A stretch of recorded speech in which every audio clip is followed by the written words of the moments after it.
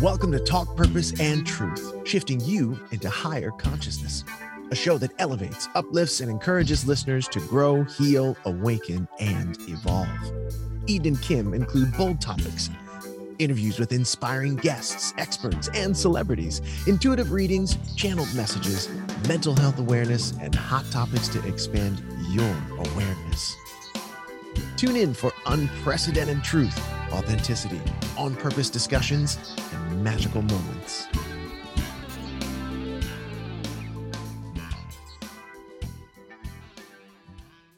Hey, everybody. Welcome back to Talk Purpose and Truth podcast. It's Kim and Eden. Hello, Eden. Hi, everyone. Hi, Kim. Thank you for listening to our this new episode of ours. Yes. Happy Valentine's. Oh, right. Yeah. And Valentine's can be, it sounds so cheesy, but Valentine's can be galentines, and you can be single and have a good Valentine's with your friends too. I guess you should be equal, and I'll say Guyentine. I was thinking that. I was just thinking, how can that go? A Guyentines? That sounded so dumb, but yeah, it works. Well, it's all cheesy anyway, so who cares? But we decided, we had Joe Whitcomb on our podcast back. We were talking about what's going on and still going on in the Ukraine. And he specializes in experiencing trauma. And we thought that would be great to have him back on Time for Valentine's, all about relationships. So welcome back, Joe. Great to be back. Thank you. It's been a while. Great to see you guys again. Yeah. I am, I'm actually in Tenerife, Canary Islands, of Spain. So I'm just right off the West African continent there, off of Western Sahara right now. I'm spending my winter here until spring. Nice. And then I'll be in Corsica, France. So just island hopping right now. What a life. I know. That's cool. Yeah, it's a benefit of being like a digital nomad and doing telehealth. You can live and work, and I can work right on the beach and do this. So it's awesome. Yeah. So tell us a little bit more about what you do and how you found your calling and what you focus on the most now. Well, my big D discovery was in doing trauma-informed relationship psychotherapy about 30 years ago, using an attachment-form-based, trauma-informed-based, emotionally focused couple therapy. And then there's imagotherapy and PACT and other. And one of the big things that I definitely work with, especially working with trauma, is anything that has to do with the somatic experience, the neuroscience, the body keeps a score type work, because that's almost necessary to be when you're working with trauma, especially in a dyadic type of relationship type of therapy. Yeah. I have a question that just popped in my head. Do you feel that it's sometimes better to avoid things that are triggers when someone's experienced trauma, or do you feel like people should face their triggers? Yeah, I absolutely. You have to face the dragons and be able to name and tame those dragons, because otherwise it's like whack-a-mole. It's fun for the first 5 minutes, but then after it's exhausting, and so everybody gets so when you're kind of walking on eggshells with everybody, right? So yeah, I think it's really super important that we learn to own and take charge of our wounds, our trauma, right? In a way, it hurts, right? So, but facing it is one of the most important things that we can do to slay the dragons, right? And when I'm doing it with couples, right, as a dyad, we're able to help the couple learn how to come alongside each other and face the dragon together and work beyond the trauma loops and the trauma injury that keeps reenacting itself as a vicious cycle, right? So we got to break the cycle up, right? And help them to learn how to engage in a safe way, so that they both are not, because they get triggered, right? So it's sort of like he gets triggered and then she gets triggered, and now you're in this whole sort of reactive dance. And so that's the big part of the EFT model, right? The cycle, understanding the negative dance and stuff. Yeah. And I just came up with some example, just came up. So I'm just going to say it, of what you're talking about, like the getting triggered. It could be as simple as like the wife is doing the laundry for the husband, and she's so triggered by it because she doesn't want to be doing his laundry, but there's something deeper. And then he gets mad at her because she's not doing it right, or she's taking too long to do it. And he's coming from something else that happened that he has not healed yet. They're not really mad at each other, for the laundry. Right. They get triggered, and that they pick on each other for the smallest things. Yeah. Right. So these triggers sort of echo back some old attachment injury, right? Yeah. Where maybe for her, growing up as a parentified child, taking care of mom and dad and everybody's emotions, and then maybe being the oldest, having to be the caretaker for everybody else, and sort of a very intrusive parent who's more critical, she's going to be very sensitive, right, to any type of like feeling, and she's going to totally feel her distress and anxiety and her distancing, which would probably trigger whatever's going on in his abandonment trauma, right? So now you got this pursue, withdraw sort of cycle. So getting him to stop that dance. Yeah. And it is something, once you do this type of work, everything could be so much more peaceful. Yeah. And the love is felt. You can actually feel the love. Yeah. Absolutely. Yeah. And that relationship, sort of through this hard-won confidence now and resiliency, can kind of grow through some of the pain points that used to exist that would sort of stop them or block them, right? So they can move beyond, the cycle itself into, better caretaking behavior or caring behaviors and stuff like that. So, yeah, I love the work. A lot of people ask me why I had gone to Ukraine. That was my other passion. I've been doing research and development for trauma-informed mixed reality, VR, AR, for the metaverse. So that was sort of development. About 10 years ago, I found this hole in the universe called trauma-informed VR, and there was nothing going on. And I thought, well, we got to distill this whole huge ocean of like trauma-informed content into a drop called VR goggles, right? So that's one of the reasons we went there. We're still working on the project, but it's sort of on hold because everybody in Ukraine's been sort of displaced and around Europe. But yeah, keep those guys in your prayers. It's still coming down pretty intense. It's almost been a year, guys. It's almost been a year. Wow. Next month. Wow. That's a lot of trauma to speak of. Some of the things that we wanted to talk to you about, you are a very good writer. So we took some of your writings, articles, posts, and kept some of the ones that were compelling for our show. And so I'll start with this one. So you wrote, when I look around the world and I see the intense change and tragedy, pain, conflict, it all seems to be created by us humans. We are a funny breed, and most of us have never been formally taught how to do relationships. And the first relationship we never learned how to do is the relationship to ourselves.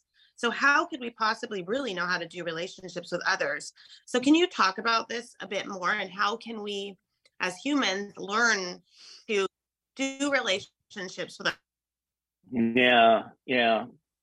Well, one of the first things a lot of kids that we lost, right, was that sense of safety and security in the world, right? So there was just So our world got really tight and constricted, and we forgot to learn how to play and have fun, right?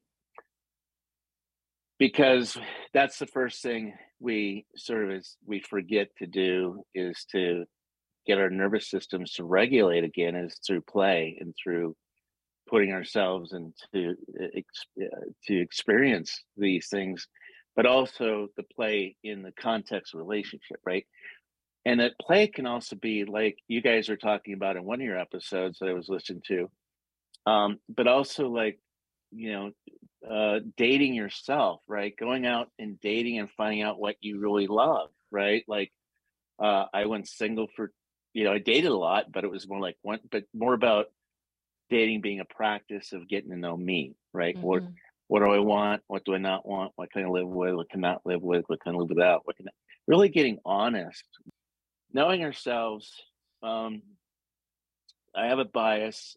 My bias is that we're like born, created, wired for love, connection, a sense of belonging. We learn the relationships through our incompetent giant relationships, right? So we learned them that way.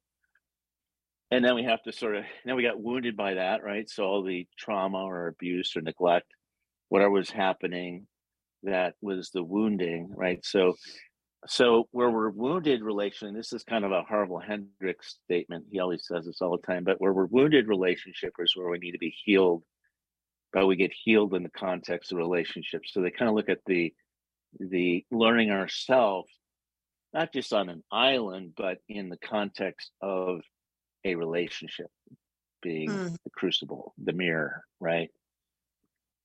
So. Yeah. We tend to forget that it is like a mirror, but people don't want to admit that and blame, Yeah. Well, because one of the couple of things that's really hard for us to really accept about relationships is that, we got to roll up our sleeves in the beginning, because you got to work through some pain, uncertainty, and be willing to develop some of that. Obviously, if it's abuse or abusive stuff, the big stuff, but there's just day-to-day stuff that we have to learn to tolerate and accept, right? Like, I'm charmingly messy, what are you going to do about that? Yeah, because something like that can or may not be a deal breaker for someone else. Right. Okay. Right. Yeah. Right. Okay, you also wrote, relationship is at the heart of everything. We are in relationship to everything and everyone. We might become an advanced mediator, but experience the same habitual patterns in relationship. Taking your relationship challenges to the yoga mat, an island, or into nature is fine, but it will only take you so far. And that alone reminds me of like The Bachelor, how when they're in the fantasy of the relationship, and then when they come into reality, most of them break up. Yeah, right. Yeah. And then I'll continue. It says, for me, sometime the path and road I was on took me to circus, a ghost town, a dead end, a left or right turn. I ended up in a foreign country and a distant land full of unexpected conundrums, which was exactly the perfect blessing and just the right gift. A wild ride back home into my heart in gratitude. The big D, which is quote unquote discovery, was to really heal your relationship issues. You must do so in relationship. Ergo, wounded or broken in relationship, we can only heal in the context of relationship. Why is this so important, and how can it be life-changing for us? That was a great question you asked. Can you answer it, please? Sure. Well, when we look at relationship, like if I'm getting into a relationship just to be happy, right? I'm gonna fail. But if I'm going into this relationship to grow, right, with my intention, right, to grow the relationship, right, to know myself, right, and it's hard to see the picture when we're in the frame. So it's mirroring me back. And so the idea, I think, going back to like knowing, healing ourselves in the relationship is, can we heal outside the context of relationship? Yeah, we can, to a limit. To a limit, right? Mm-hmm. I mean, I can be on a deserted island and meditate every day and deal with all my interpersonal, drama and trauma, right? But then I have to go back to society, right? My relationship with society now, I'm having to deal with all the stuff that was wounded between us. Right. That space between. Now there's the three people, right? You, me, and we. So now the we is part of what, if that's the part that keeps, because we keep reiterating or reenacting whatever that we, where the we got broken, right? Yeah. Where the fracture right occurred, right? So now I could have healed that myself, but man, I'm dealing with someone else that hasn't dealt with healing their wound. Now what are you gonna do? Right? Yeah. So are you then saying that when somebody when a couple needs to do work on their relationship, it's best to stay in the relationship to heal it, rather than split and do their work on their own and never go back to each other, because then they'll probably repeat it. Sometimes. I like to say most of the times, but that would be the hope most of the time. Yeah. But sometimes no, right? If there's abuse, there's trauma, there's there's the big three threats, then you got to separate and go do a lot of inner work on your person, because the goal there is to make sure that both are feeling safe enough to re-engage, to have the dialogue that's kept them in a sort of an impasse, a gridlock for so long. So yeah, they got to be, and we got to make sure that they have the tools and resources to be able to work through any challenges that might be coming up. But yeah, I tend to, when dealing with some of those things, have to vet them out first, make sure that they are qualified, I guess, to do the therapy itself. So yeah, is it because both parties have to want to do the work? Yes. Yeah. False hope doesn't feel good to anybody, right? We don't inspire with false hope, right? Because that's just trying to push a boulder up a mountain and while trying to herd cats. It doesn't work, right? So we go with what we can start resourcing that's workable, and so we just start with the person that's in the well. So when they're in the well, right? So where it's dark and negative and stuff, I just learn to jump in the well with them, to sit with them in the well and be there. And that's part of what I love too, is having gone through, I was military and going through the war, just not wasting pain, right? Being able to sit in trauma and sit with the pain and sit with the darkness and be okay, and but knowing when to jump in and also when not to jump in. So keep it, but You also talk about, related to what you were talking about now, you talk about it's better to make relationships a practice or a process instead of destination. What does that mean? Yeah. Well, everything's, because kind of think of the destination like you guys are talking about, the ideal, right? We have this perfect picture, snapshot, the ideal, right? And the ideal is what we all want, right, in a relationship, right? But the ideal is this illusion that is, because the picture, the image is static. It doesn't have any movement. We don't know how we got there. It just sort of shows up as this perfect image of a destination, right? Oof, can't wait to get there. Get to LA and it's all trash, traffic, and graffiti, right? Oh, it doesn't match the picture. Uh-huh.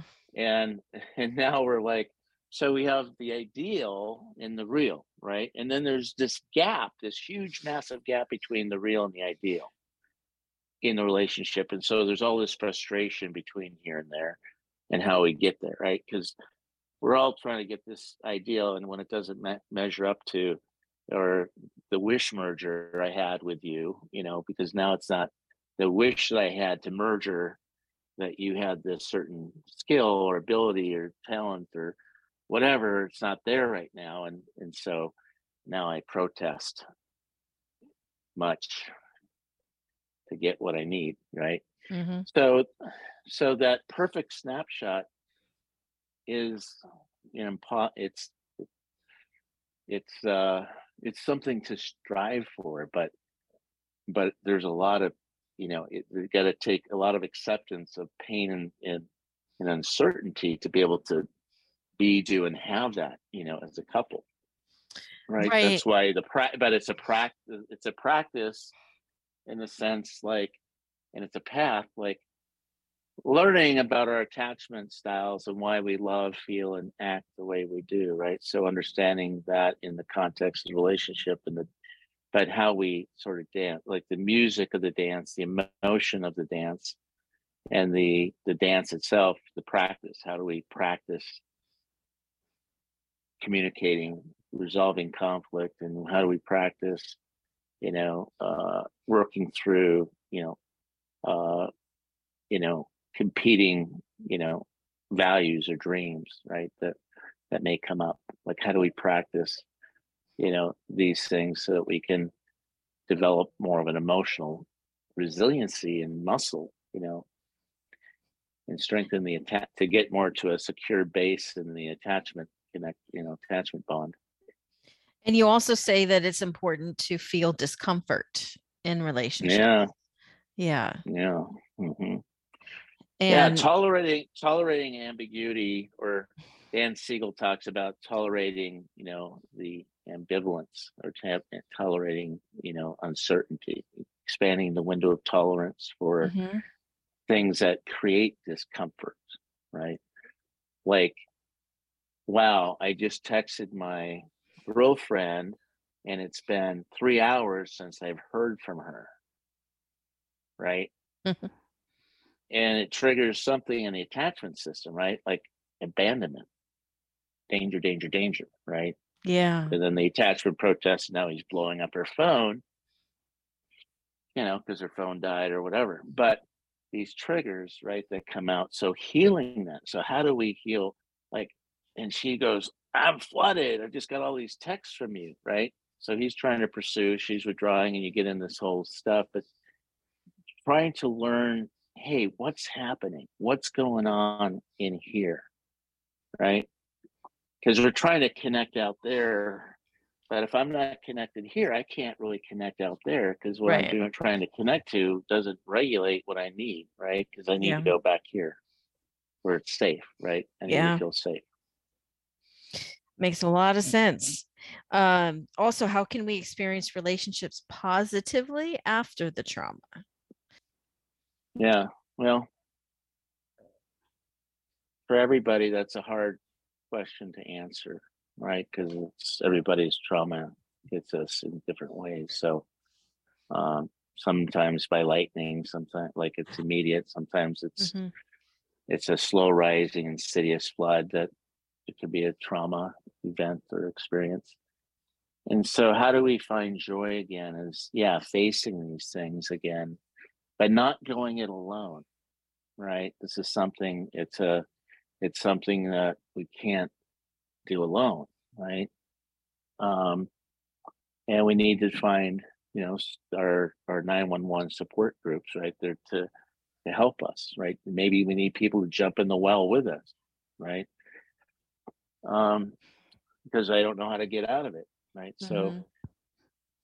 So yeah, I think, when can you ask me the question again? I had it and then I sort of experience. My ADD spun me into a vortex of some sort. Okay. So how do we experience relationships positively after trauma? Yeah. Well, this is a hard one for me. This is how I did it. Okay. Yeah. This is Okay. how I did it. And I think for a lot of people, finding your path, your way of grieving and healing trauma, there's a lot for me. I chose not to face I chose to not waste my pain. And that meant I had to face it head on. Like when I went through the trauma of the war in Ukraine, right? I was terrified, like for 3 hours. I don't know if you guys remember this, when Putin put out the 5-hour, hey, you can take off now, peace talks, just to expose everybody. Well, I was not afraid to die at that point yet, right? I didn't have any fear of dying. What I was afraid of when I was really afraid of dying is when I got separated from my partner at the time, and then she had to go to her parents, and we were split for a week. That first 3 hours was like terror, because in that moment I was afraid I was going to die alone. Mm-hmm. Right? I'm not afraid of dying because I had a sense of purpose, like I was taking care of not just myself but somebody else. But that fear of dying alone, and so I'm like in terror. I'm like, what am I going to do? So how did I started listening to some podcasts and music right away, over and over and over again, by Dylan Thomas, called "Do Not Go Into That," gently into that dark night, rage against the dying of light. I think I read that thing like 50 times. And then I thought, well, what do I do? Well, I'm a trauma therapist. And I thought, I'm just going to get grateful. And I started asking people on my journey back 3 questions, right? And I just got really curious, because I was curious about other people's trauma, right? I was curious about what are they going through. And because I was able to connect with them along the way, it kind of helped me stay connected and regulated. Because one of the big things with trauma is when we feel so isolated, alone, detached, right? When trauma hits, we sort of hide and we isolate and alienate ourselves. And that's what I would tend to do, right? So I couldn't isolate anymore. I couldn't alienate. I had to find ways to get back. So I kept asking questions like, what's your mood? What's your spirit? What do you think the outcome of the war is going to be? And it was wonderful. I just heard all this stuff. So I think for me, finding ways to give back, right? Facing the trauma and connecting with people, gratitude, staying curious, working against, because there was definitely a lot of pain, a lot of uncertainty, a lot of confusion. I didn't speak the language. I just had to go, right? But how did I want to go through it? So I had to do it that way. So I think people going through trauma, and we use a lot of protective strategies, right, to avoid feeling that trauma, right? We might get very hypervigilant, or fight, flight, freeze, run away, play dead, whatever. Mm-hmm. But all these things are there to protect us and to keep us safe, right? And it's good. It's there to keep us safe. And it worked for something, but now we have to recognize what it served for that moment doesn't serve us anymore. It's mastered us. And I have to face the pain. I got to slay the dragon. Because at one time it was a great servant. Now it's a terrible master. It's got me by the throat. Mm-hmm. So, am I making sense? Yeah, that's totally, I know. And it's just crazy how I feel that it helps every time you listen to a podcast or go to a workshop or talk to someone, you can pick up snippets of tools that work for you. And then when you're going through something or healing your trauma, you not only might see someone to help you, but you have a toolbox of your own of methods that can help you get through it or heal it, hopefully heal it, because it is worth it. Oh yeah, absolutely. So Joe, we're wrapping up, but I would love to ask you, we're really big on the show, as you know, about mental health awareness and suicide awareness and anything to reduce the stigma that, it's something negative, and instead it's something that most of us deal with in some level, whether it be us or whether it be someone else. And two statistics that were really fascinating to me. I read that 73% of entrepreneurs have some sort of mental health issue or depression. And then recently, the text hotline or call hotline 988, where you can text or call if you're having suicidal thoughts or you feel like you want to take your own life, they in 6 months have received 2 million people texting or calling, that much in the US. And it's gone up like a very high percentage from when they had a actual phone number as opposed to the 3-digit number. Yeah. Yeah. I wanted your take on, what you're seeing right now with mental health and suicide, and what you feel is a good way to start to make a difference with that. Okay. Well, I know we've had a lot that's happened in the last 3 years that hasn't prepared anyone for any of it, right? So we sort of been learning as we sort of go along. But COVID's had an impact on just the rise, obviously, of suicide, because more people are isolating, right? Alienated, quarantined, and we're more disconnected, and there's this loss of social capital that we've been experiencing especially in the last 3 years, right? Just this huge loss of social capital. So people are feeling more depressed and more anxious, and that's going to keep going up until we learn to start connecting again, because that's the problem, right? We're so disconnected. So finding ways to authentically connect. And I think as people are starting to maybe venture out, but that number is probably skyrocketing. Because the number is easier to access, so that's good. They're getting more people. They're getting more people help and connecting people to resources that they need them. So yes, call that number if you need it. But absolutely, because there's or go to the emergency room, or get some support right away. Or there's no shame in getting help, because I've been there. Right. So it's okay. Yep, absolutely. I totally agree. And I think that, it is rising, and that people do need to push themselves a bit to go out and connect. And I just feel it's really important. And statistics show that most women, when I've read the study, women have only 1 to 2 close friends that they trust. And I think that's great. But to try to expand circle, to have, just in case those people are busy, to have someone that you can connect with regularly and share your feelings and talk about problems is so important. And hopefully seeing them in person at least every once in a while is huge.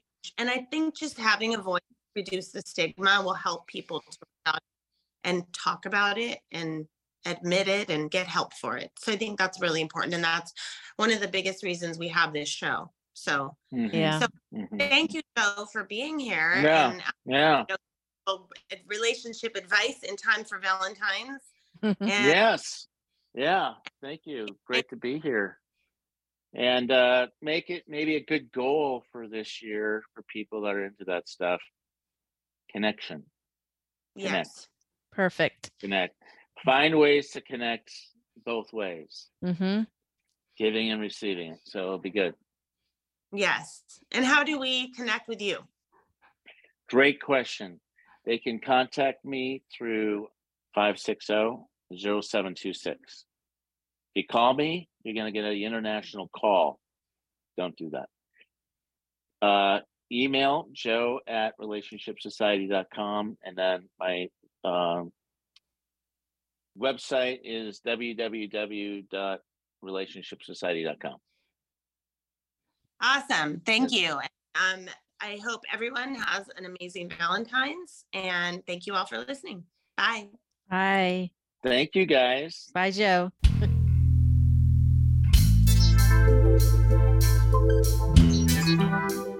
Thank you for listening to Talk Purpose and Truth podcast. Find out more at talkpurposeandtruth.com. And follow us at Talk Purpose Truth on Instagram and Facebook.